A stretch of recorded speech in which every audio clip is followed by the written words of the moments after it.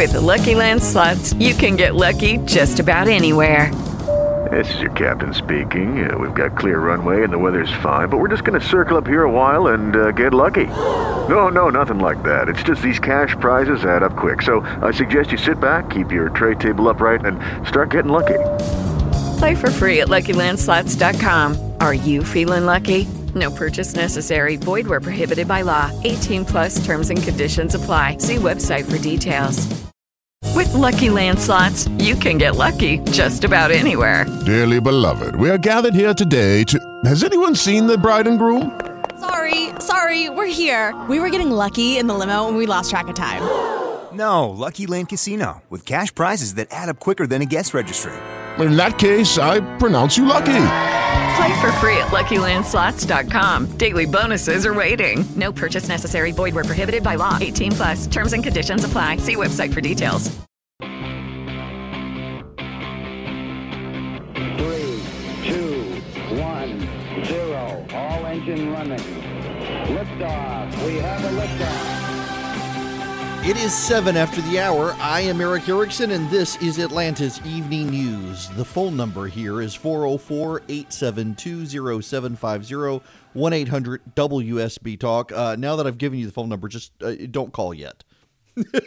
Just give me a few minutes. I want to talk about Venezuela. We will get to the government shutdown. The government is not reopening. If the president wants to cave today, he could throw Wilbur Ross, the Commerce Secretary, under the bus, say Ross sabotaged the messaging and fire him. What a boneheaded move. But we can get to all of that, but we really need to focus on Venezuela because it is becoming a big power moment. As you probably know, as you should know, Venezuela had a president named Hugo Chavez. And Hugo Chavez was a communist. He called himself a socialist. He was a communist. One-party rule, command and control economy, very hostile to religion and the church. He was not as brutal as the Soviets, Soviet-style communists, but he very much was a communist. And of course, Hollywood elite loved him. Sean Penn and others would go to Venezuela, and Chavez became very, very rich as his people became very, very poor. And he ultimately wound up in Cuba with cancer, I believe it was, and he died. And is roasting in hell right about now. He was a horrible, horrible person. He left his country in the care of a man named Maduro, who has made the country even worse. Inflation in Venezuela is over, I think the last time I saw it, 210 or no, it's 21 million% in the last 5 years, I believe that is. And that sounds absurd, but you need millions of Venezuelan, whatever its currency is, Venezuelan dollar, whatever it is. You need millions of them to buy a loaf of bread. That's how bad inflation is. Basically, the Venezuelan government forgot about how monetary policy works. And they just decided when people weren't making any money, they confiscated the private sector. They took over the oil company. They took over the energy companies. They took over the shipping companies. They took over everything. And they literally just decided to print money for people. Well, as the Romans found out, as Diocletian found out in the Roman Empire, when you just print money to have money, it causes the value of each individual coin to be reduced. Your money depends on a stable supply, and as you print more money, each dollar buys less and less. There's a supply and demand issue. Well, it hasn't worked out so well for the Venezuelans. There are now food shortages. There are now riots. Businesses are crumbling. People are fleeing. There is actually a massive parasite epidemic, ringworm, hookworm, and several other worms and parasites. The mortality rate is awful. Venezuelans year over year for the last 10 years have gotten shorter, which is a terrible sign of malnutrition. The country is falling apart at the seams, and the Maduro regime has installed a very ruthless military dictatorship to help them that is willfully killing any opposition. One of the things Maduro did that is very much like Caesar was to suspend, or Palpatine, I guess I should say, from Star Wars. Palpatine suspended the Imperial Senate. Well, Maduro has suspended the National Congress in Venezuela. The National Congress in Venezuela, the people elected the opposition, very much like the Democrats here in this country were swept into power in Congress. It would be very similar to the President of the United States suspending Congress, which he can't do under our Constitution. In Venezuela, the president there, the dictator, decided he could suspend their National Congress because the opposition became the majority. They then carted off to jail the opposition leader. Well, now the National Congress is refusing basically to leave the building, and they have named a guy named, I believe his first name is Juan Guaido, as the new president of Venezuela. They have purported to impeach Maduro. The military is aligned behind Maduro, and now the United States is backing the opposition leader as the lawfully elected leader of Venezuela. He is a free market capitalist, Christian conservative guy. He is very, very much a liberty believer as far as Venezuela leaders go. Well, the Russians and the Chinese and the Turks, very curious about the Turks here, they've now come out in defense of Maduro. Maduro's soldiers are surrounding Catholic churches in the country, threatening to kick in the doors of the churches and drag out the people hiding in the churches seeking sanctuary. Very medieval. The people in the country are starving. There are riots in the streets today. And the Maduro regime gave the United States yesterday 72 hours to vacate our embassy. He's kicking us out. There is a real diplomatic problem here with that issue. And it is why shots may be fired and why we may be headed into a military crisis in South America. To understand why and what's happening with the military crisis. So if we are not recognizing the government of Maduro, and Maduro sends the military to evict the Marines and diplomatic corps from our embassy, when Guaido, the person we recognize as president, has said they can stay, well, that puts us in a conundrum, doesn't it? The military backs Maduro, who we no longer recognize as lawful. The Russians, the Chinese, the Turks, and even some Democrats in Congress recognize Maduro. We say he's not the president. He's told us to leave. Well, if we leave, then we're honoring the request of a man we say is not president of that country. We're honoring the request of a man who says, who we say has no authority to make us leave. If we don't honor his request, he could order the military in Venezuela to arrest the Marines and diplomatic corps or shoot them. If our Marines defend our embassy and fire back, well, you have the makings of a military crisis. Now, there are people who very much in the White House want us to hold firm on this and believe we're doing the right thing. But there are a number of Republicans and a lot of Democrats who do not think we have the bandwidth for the stand. They all largely agree this is the right thing to do, but they don't think we have the bandwidth to deal with Afghanistan, to deal with Syria, to deal with this, to deal with everything else we're dealing with. The fact of the matter is, the American people have been failed by a series of presidents going back to Bill Clinton, and this includes George W. Bush, who have been so focused and occupied on the Middle East, on Europe, and on Asia, that they largely have ignored Central and South America. One of the other things that's happening in Central and South America is the growth of a Chinese military presence. A wing of the Chinese Army of the People's Republic, or whatever they call it, is now in charge of the Panama Canal. We gave that back. History's greatest monster, Jimmy Carter, gave this back to the Panamanians. Panamanians handed over control to the Chinese a few years ago. It is a branch of the Chinese military that controls it. In Chile, in Peru, in Argentina, in Guatemala, in El Salvador, and several other countries. The Chinese made what appeared to be sweetheart deals to the governments there to help the governments pay off debts and whatnot, and essentially they operated as loan sharks. And those loans were called in, and the Chinese are taking over mining rights, mineral rights, forest rights, water rights in those countries, and using land to install military outlets, not necessarily bases, but certainly outlets in those countries.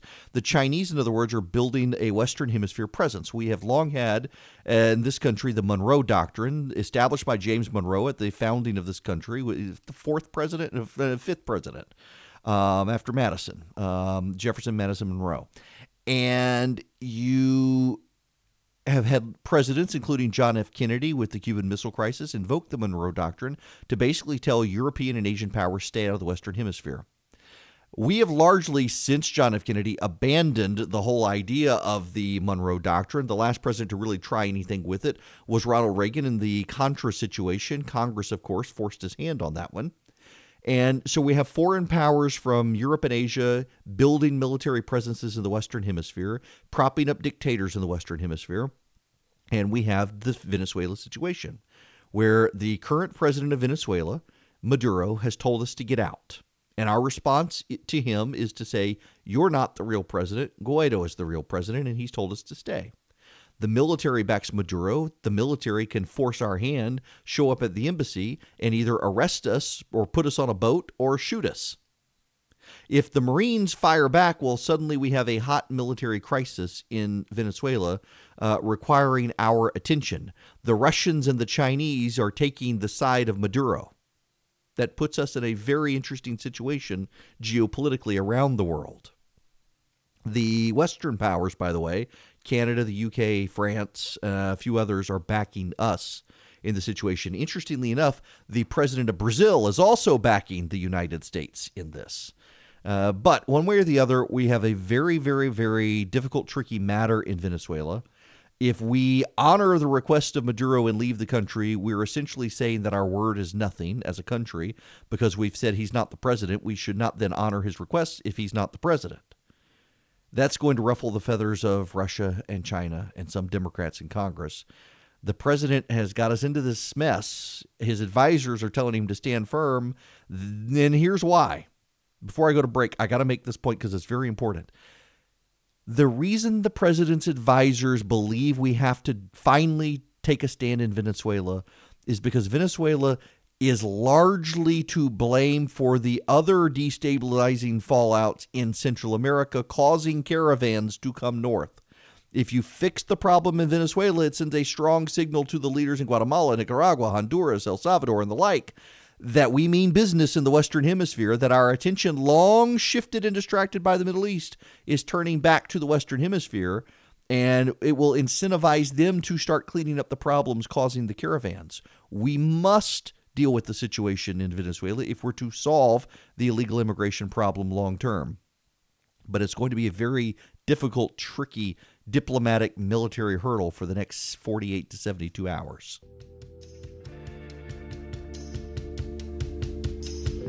All right, now you can call in. I've had my say on Venezuela. 404-872-0750, 1-800-WSB-TALK, 27 after the hour.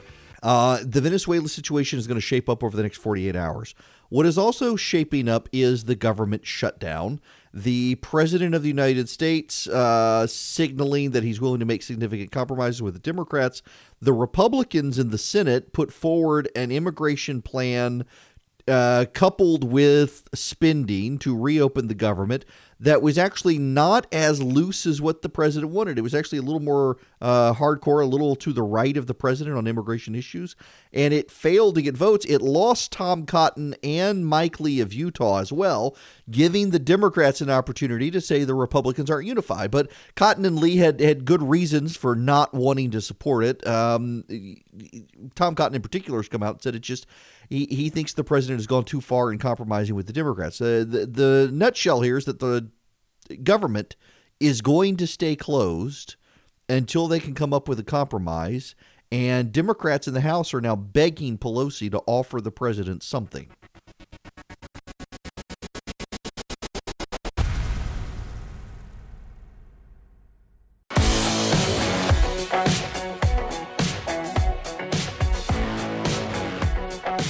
is 38 after the hour. It is Eric Erickson. The phone number is 404-872-0750, 1-800-WSB Talk. Okay, y'all, I need to deviate from the news of the day to have a confessional dad moment. And many of you can perhaps relate. So on Monday night, the fourth grader announces that we've got to build a, shut up Siri, we've got to build a bird feeder.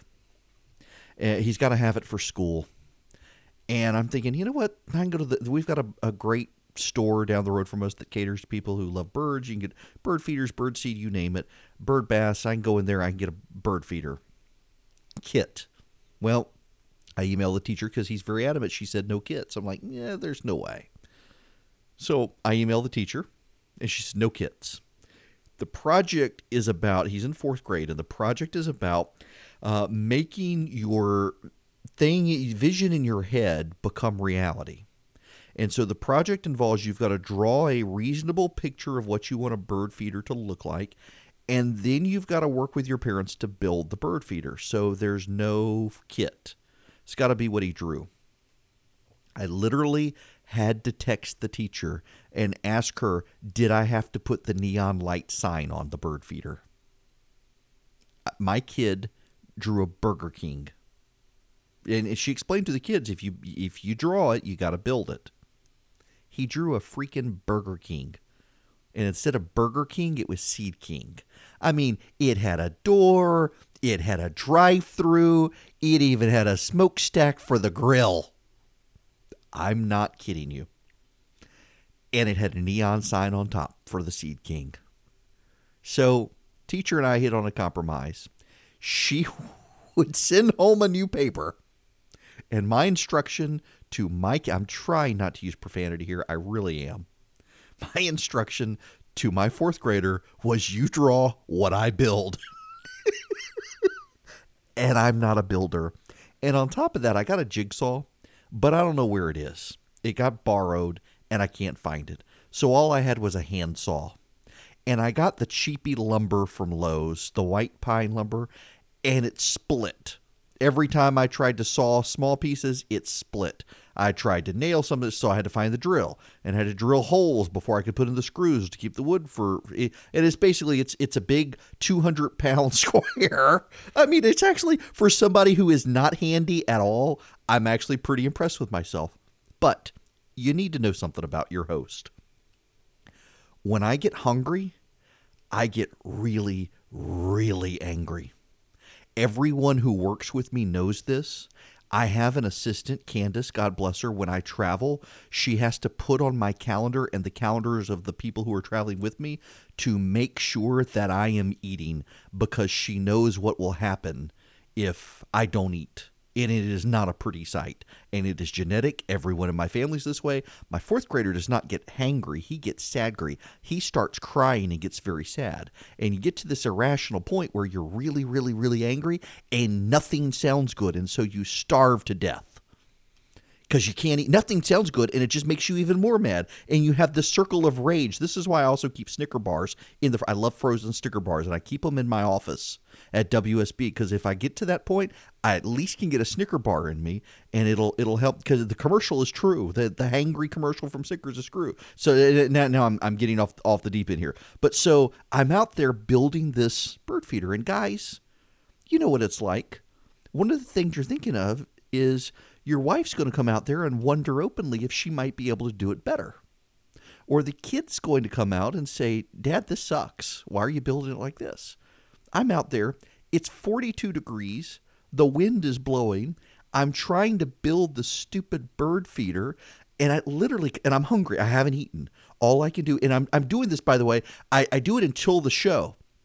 I have to work from home that day. I can't go to the office because I got to build the stupid bird feeder. So I'm building the bird feeder until 3:45. Come in here. I do the show until 6, and then I'm back outside building the bird feeder. And of course, we get to the point where Christy says, "What do you want to eat?" Well, I don't know what I want to eat. All I know is I got to finish this bird feeder. And I'm so angry and like irrational at this point that I go find the charcoal lighter for the grill. And I decide that if anybody comes outside and criticizes at all the bird feeder, I'm going to pour the charcoal lighter on the bird feeder, and I have the firelight stick, and I'm going to set it on fire. That is how I rationalize, because I am hangry. I am hungry. I am irrationally angry, and I got to build the stupid bird feeder. And I got to say, I'm really impressed with my bird feeder. It weighs about 200 pounds. I've never built one in my life. I had to hand saw everything. I had to hand sand everything because we have sander too. Can't find that. But I got it all together for him. And do you know what my kid tells me? One, he's really impressed with Dad's skills. He has no idea how a competent person could have put it together, and I'm not. But more importantly, the next morning, he gets up and he says, "That was so fun building that bird feeder. We should do another one." I said, "What did you do?" He said, "Well, I drilled it." He drilled 2 holes, people. He put in 1 screw and he drilled 2 holes. And I was there until 9 o'clock building that damn bird feeder. And it's going to last. It will last for 3 weeks. We even got the wood letters that he's going to paint that say Seed King, and I stapled them on with a staple gun. And I got this bird feeder built, and I am so proud of myself. And it would win no awards, but my wife was proud of me. My kid was proud of me. I did not set that sucker on fire like I was really thinking I was going to, and I wound up getting tacos that night. So I won. I had to share that story with you. It couldn't wait. I know you wanted to hear the news, but I'm really proud of myself for woodworking a bird feeder, having zero skill and capability of doing it, and not setting it on fire like I was really tempted to do. By the way, that bird feeder had to last for 3 weeks. It's going to last for a lot longer than that. We're going to hang that sucker in the yard. It may take down the oak tree when we hang it up, but we're going to hang it. Now, let's get to the phones. Josh from Woodstock, you're going to be up first tonight. Welcome. Hi, Eric. Congratulations on your bird feeder, by the way. Thank you very much. So, I'm listening to the situation that's happening in Venezuela, and I can't help but, think how this is just a perfect example of why the United States has a Second Amendment. Mm-hmm. Oh, and very wanted much to get so. some of your thoughts on that. Well, it's very interesting to me, Josh, in that the new president of Brazil is a super fan of the American Second Amendment and has been calling on Brazil to put in a right to bear arms in its constitution. And it said he wants to legalize home firearm ownership and expand the right to keep and bear arms in Brazil because he thinks that it not only is it a right to self-protection and people should be able to protect their families, but that it is, for people who think he's going to be a high-handed dictator, it's a great restraint. Yes, I think in Venezuela and in other countries like that, you will note that one of the first things to go is the right to keep and bear arms, the confiscation of guns. And when people cannot protect themselves against the government, bad things start to happen in governments. No one in government starts thinking, what if we decide we want to do something terrible? Nobody starts thinking like that because they're not scared of the citizens. It is actually, can I be diplomatic saying this? It is not a bad thing for the government, within reason, to be scared of its voters. Many, many, many politicians, you see this in the Senate with the 6-year term. They go to Washington, and in Washington, they operate one way until the year before they're up for re-election, and then suddenly they start changing their tune to conform to the voters because they're afraid of the voters voting them out of office. Having a little healthy fear and respect of your voters is not a bad thing. And in Venezuela, because the voters cannot defend themselves in any way, shape, or form, the voters cannot take any sort of action, they're not even really voters anymore, the government doesn't fear its people and has turned that country into a communist-style dictatorship. And only now are the people starting to take to the streets, and the United States is giving them hope. Here's a really important thing for us. Remember, in Iran, President Obama did not stand with the people of Iran. Now the Democrats don't want to stand with the people of Venezuela. And it really is. There's a sick partisan divide here. There should be no partisanship over standing with the people of Venezuela, but there is because Trump. It's always because Trump. But we need to stand with those people, and we can't let them down. They are starving and dying, and we are the breath of freedom that they want to hear and want to support them. We got to do this. We got to see it through.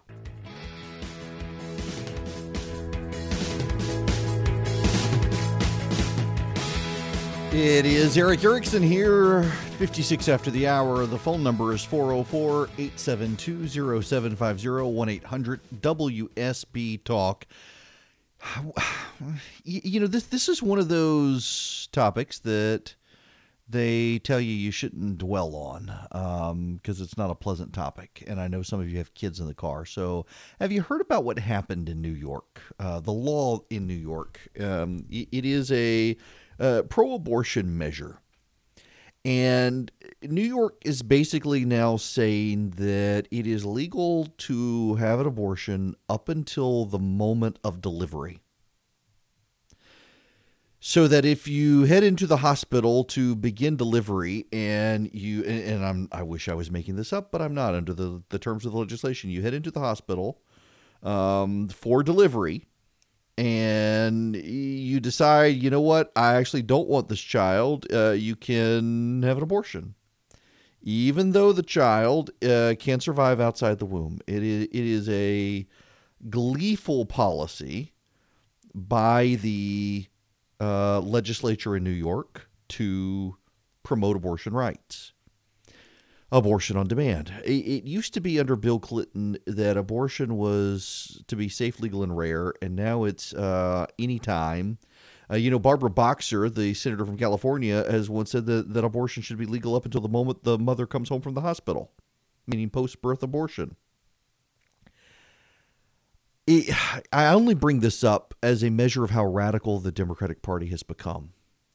There is an increasing fear in Washington of the president's reelection chances as the Democrats go hard left, that so many people are put off by the president right now that they may go Democrat. And before you call in and say, well, everybody was wrong in 2016, Hillary Clinton won the popular vote in 2016.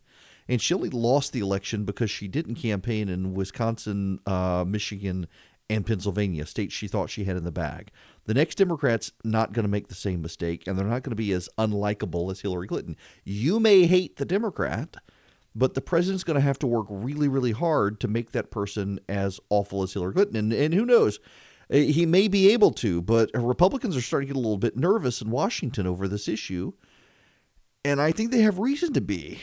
Even though the Democrats are going far, far left, I don't think most people understand just how far left the Democrats are going, including on the religious liberty front, which we kind of got to talk about when we come back, and on Stacey Abrams. Three, two, 1, 0. All engine running. Liftoff. We have a liftoff. It is 10 after the hour. I am Eric Erickson. This is Atlanta's Evening News. The phone number is 404-872-0750, 1-800-WSB-TALK. Robert Redford, remember him, the actor, going into retirement, has an op-ed in the Washington Post that Democrats should give up impeachment fantasies and focus on 2020. When I was on Real Time with Bill Maher on Friday, Barney Frank was on there, and Barney Frank as well has taken this position. Bill Maher, of course, very progressive and wants the president impeached yesterday. Barney Frank takes the position as well that if you try to impeach the president, you're not going to be successful. So give it up and move on to 2020. The Democrats, of course, are going to go very, very, very to the left in 2020, I would expect. And we will see who their nominee is. Kamala Harris. I would think Kamala Harris is the front runner. She has an action figure out. Yes, some group has done an action figure of Kamala Harris. Nope, I'm not making that up. And the Democrats are planning opposition research about Joe Biden. And the New York Times, of all things, there's a big story from Alex Burns in the New York Times, good reporter, by the way, and an opposition file dump on Joe Biden that he spoke at a group in Michigan that was backed by the family of Fred Upton, a Republican congressman. The Democrats thought they could beat Upton, and Biden praised Upton at this event with Upton in the room, and Republicans ran on that even Joe Biden liked Upton, and Democrats thought they could pick up that seat. They didn't, and now they're blaming Joe Biden. Some of them are, at least. the Democrats turn against Joe Biden. They really, really, really want to go left. The big grievance Democrats have with Joe Biden, interestingly enough, is that Biden is considered too centrist now for the Democrats. Yeah, you heard me say that right. You didn't misunderstand me. They actually believe Joe Biden is too centrist for the Democrats now, and they want someone to go as far left as they perceive Donald Trump has gone to the right. We will see. Meanwhile, Larry Hogan, Republican governor of Maryland, has started going to Iowa and New Hampshire. Looks like he may want to challenge the president. I don't think that's going to happen. Hogan is not a conservative, and I don't think you can get through a Republican primary as a liberal. We'll see. Now, the shutdown. There is talk happening now in the United States Senate and the White House on coming up with a deal. Schumer and McConnell are apparently talking. The president is suggesting he wants a down payment on a wall. Now, this is really important here. You don't have to be a criminologist to understand what's happening here. The president wanted $5.7 billion. He's been very precise and very consistent. He wants $5.7 billion, and suddenly the language is shifting to a significant down payment.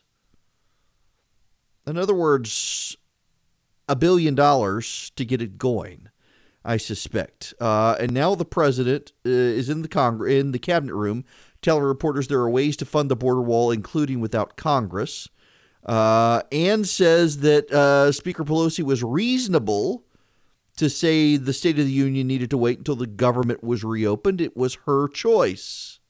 I just really want to thank the Republicans for holding fast in the vote in the Senate today. The president says that he was honored by the Republicans getting to 50, even though they needed 60 votes. Big language shift from the White House this afternoon. I want to segue here. Segue is a bad word for it. Just go off script for a moment. Not that I read your script, mind you. I have an outline of the show of where I want things to fall and trying to be good with time management and everything else. And we'll take your phone calls as well, 404-872-0750, 1-800-WSB-TALK. The last 2 weeks have affected me in ways I did not expect to be affected. I'm generally immune, if only because I live in Georgia, not Washington, immune to the nonsense that goes around up there. I've got a piece up. It'll be my syndicated column today. I've got it up, a longer form version of it at The Resurgent, put up this afternoon. You can go to theresurgent.com. You know, we rebuilt the site, easier to use, better to look at. You can go check it out. On the media, I have gotten much criticism from many of you for repeatedly defending the press against the president. And I don't really think the press is the enemy of the people. At an intellectual level, I don't think the press is out to get me.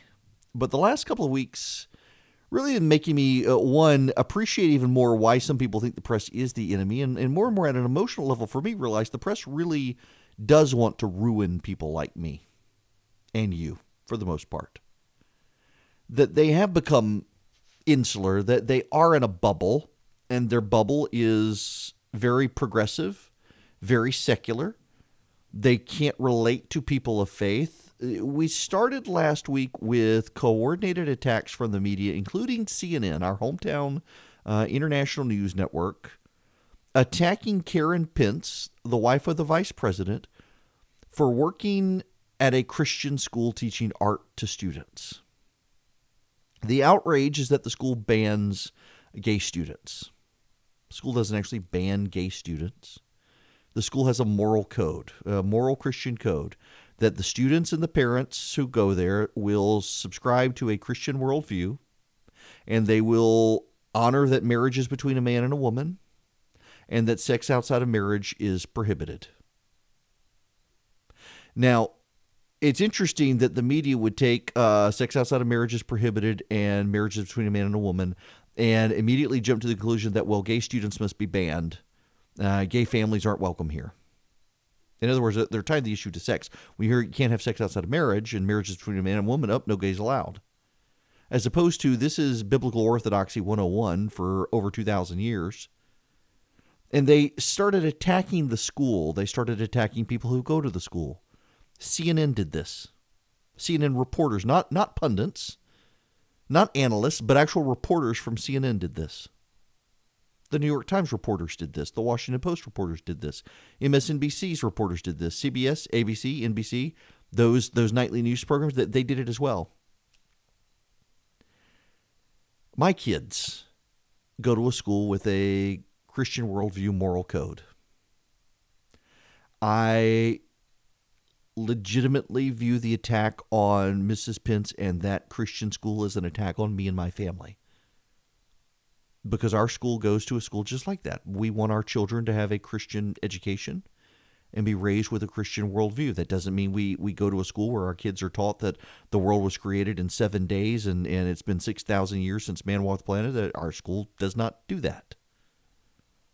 But our school does teach apologetics. It does have Bible classes. We don't just memorize a verse a week of the Bible. They got to memorize a passage in catechism. They have to be able to discuss it. They got to be able to explain their faith. And the media attacked that. And then they saw a kid, and it was a kid. And they saw a look on his face, and they judged the kid by the color of his hat. They didn't know who the kid was, but they saw he's wearing a red hat and had what they described as a smirk on the face. There were legitimate news outlets running stories on what the smirk on the kid's face meant, that it was white privilege. They don't know the kid. They got the story wrong to begin with, and they doubled down that it doesn't matter that we got the story wrong. We were morally right. And these were reporters. These weren't pundits. These weren't strategists. These weren't analysts. These were actual news reporters. And I have a harder and harder time rationalizing my need to defend the press from the president's attacks as the press being the enemy of the people, with more and more realization that there are more and more people within the press who really are out to get people like you and me, who really are out to target Christians and conservatives, who really don't want to understand us, who think that we are morally wrong, not factually wrong, but morally wrong. And I think they're morally wrong. And I think we are rapidly moving back to the 19th century pattern of the media where parties, political parties, and ideologies control the press. We don't have an objective press. And while I do not think the press is the enemy of the people, I increasingly believe the press is the enemy of at least half the people. And certainly at one level, at an emotional level, the press certainly doesn't want to understand us. And that's going to lead to a host of bad in this country as the press more and more collapses in its fairness and objectivity. And I totally get why people are so hostile to the press. Even if I don't share that hostility, I'm getting there. It's 27 after the hour. Okay, I have a minute, which means I do not have time for your phone calls, but I will take your phone calls. If you will be patient with me, when we come back on the other side, I will take your phone calls, I promise. In the meantime, Jim Acosta from CNN has a new book coming out, lamenting how difficult it is to tell the truth in the age of Donald Trump. I would be a lot more sympathetic to stories like this in the media if they weren't out there savaging these kids from Covington Catholic. Really, really disappointed in the media attacks. And then Jim Acosta beclowning himself at the border the other week, trying to show it wasn't secure. And when he actually showed that where the wall is, the border's secure. And he wants to come out as some sort of hero in the press. Even people at CNN behind the scenes grumble about him and his ego getting out of control. And that's unfortunate. He's a nice guy personally.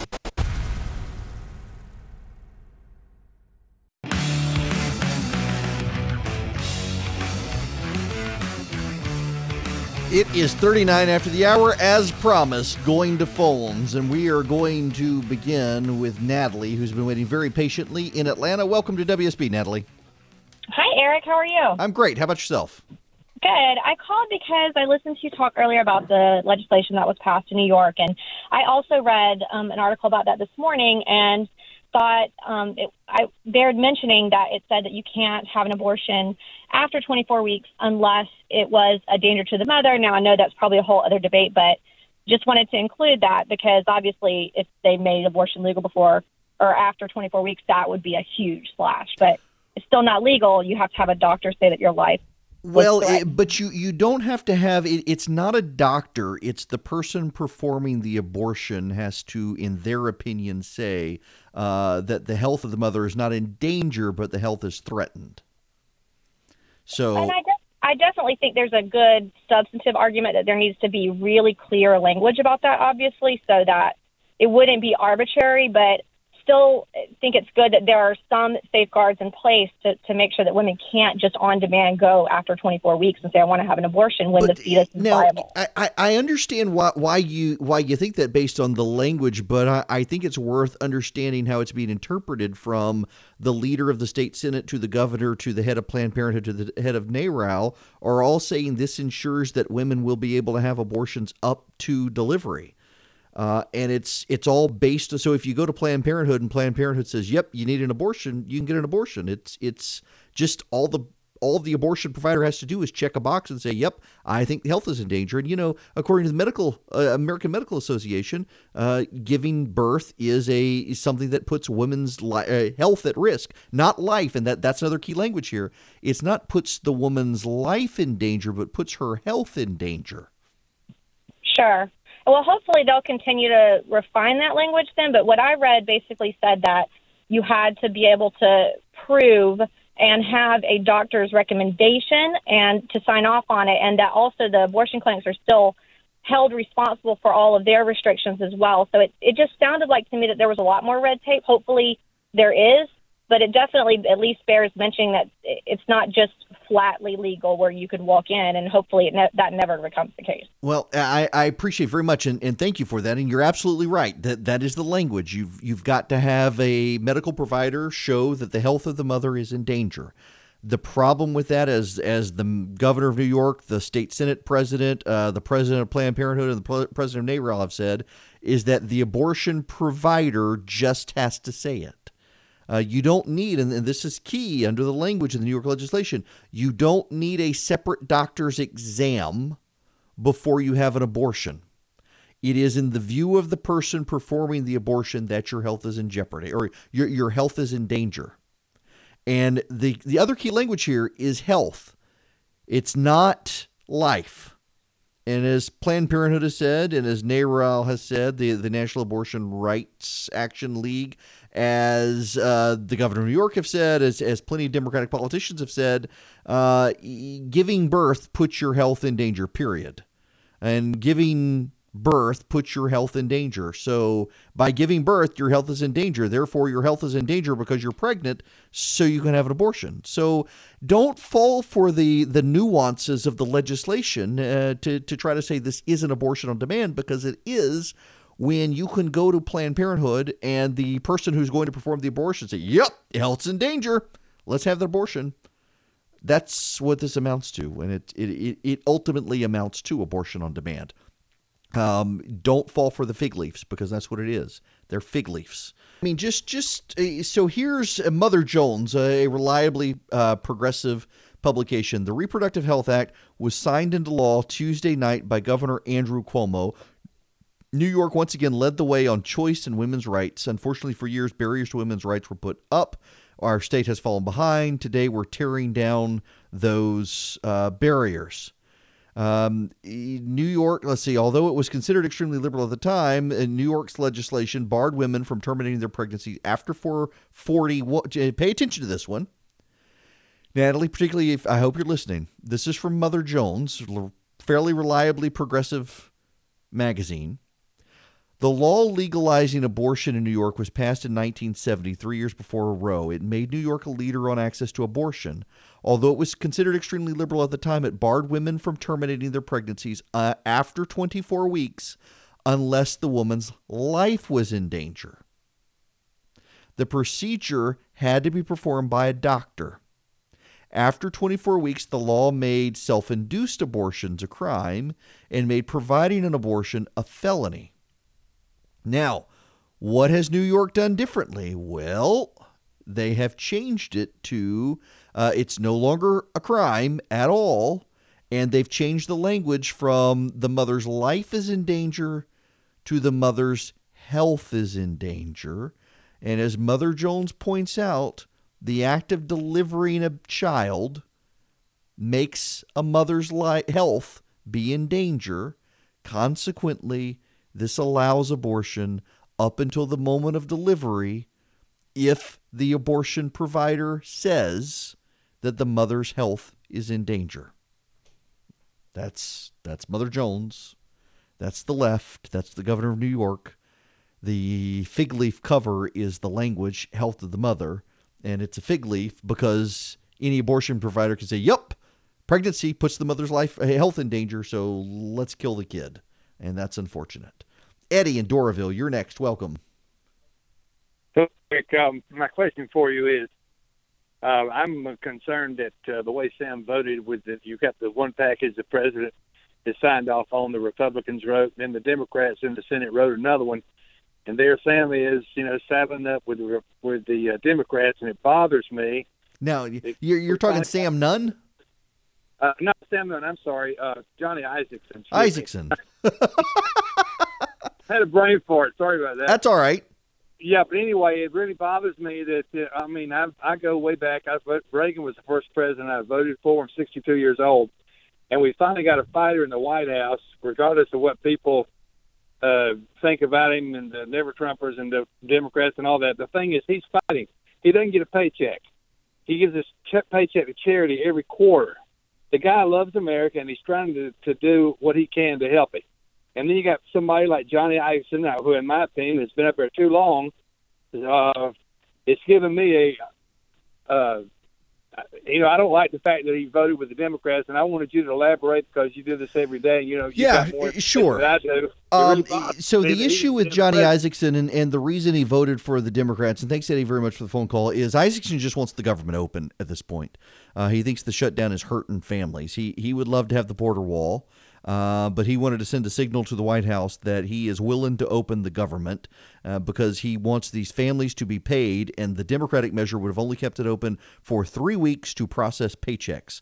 It would have shut down again in 3 weeks. That's what I think people are missing about the Democratic plan here. It wouldn't have permanently reopened the government. It would have given 3 weeks for the government to reopen, pay workers, and then shut back down. The Republican plan would have done basically the same, but put a down payment on the border wall. And so Isaacson wants to pay the workers. It's not a permanent opening while abandoning the border wall. It's just for 3 weeks, and then we can refight it all over again once we pay these people. And so he was willing to go in that direction. David Perdue was not.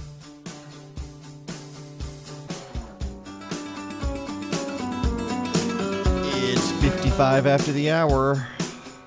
So this weekend, I'm taking my wife to see the 50th anniversary concert for ZZ Top. Because she's a huge ZZ Top fan. That's all she wanted for Christmas. She hates Vegas. She hates flying. She hates crowds. But she wanted to go to Vegas in the crowds to see ZZ Top. So I'm a loving husband. All right. Let's get another call in here. Joe in Alpharetta, welcome. Thank you, Eric. My question is, why can't the salaries of the congressional staffers be frozen as an incentive for Congress to get their act together? Because the congressional appropriation bill passed last year, and this is only a partial shutdown. It's not a complete shutdown. And the parts of government whose budgets have already been passed, they're fully funded. And so Congress is fully funded. I think the fiscal year ends in October. That's when it renews. So if the shutdown drags out till October, they will all, including the congressmen, not get paid. But until such time, actually, I take that back. They didn't extend it through the fiscal year, so it may actually be March. If the shutdown goes through March, you'll begin to see congressional staffers not getting paid. But the legislative budget tends to get passed on a bipartisan basis and signed by the president, which he did last year. And you got to wait for that fiscal appropriation measure to lapse, and it takes a year for it to lapse, and we're not there yet. So until then, that part of the government is fully functioning. Oh, yeah, when we get to that point, you will see all sides clamoring for a deal if the longer this thing drags out. Now, CNN has a breaking news alert that the president is going to declare his state of emergency and fund the wall that way. I'll believe it when I see it. Thus far, the president has been very adamant this is an obligation of Congress, and I can tell you I've talked to a bunch of people in the White House, and all of them have been fairly unanimous that the president does understand the stakes here. If he declares an emergency and funds the wall that way, he knows that a federal judge will halt it and he will actually get nothing. And that will be deeply problematic for him, particularly as polling, including the Gallup poll, which is pretty good at this stuff, shows that Republicans are beginning to abandon the president. Some because they think he's gone too far in caving to the Democrats, others because they think he's being unreasonable. We're headed into deep political dangerous territory for the president. Stay tuned for more. Mark Aram's up next.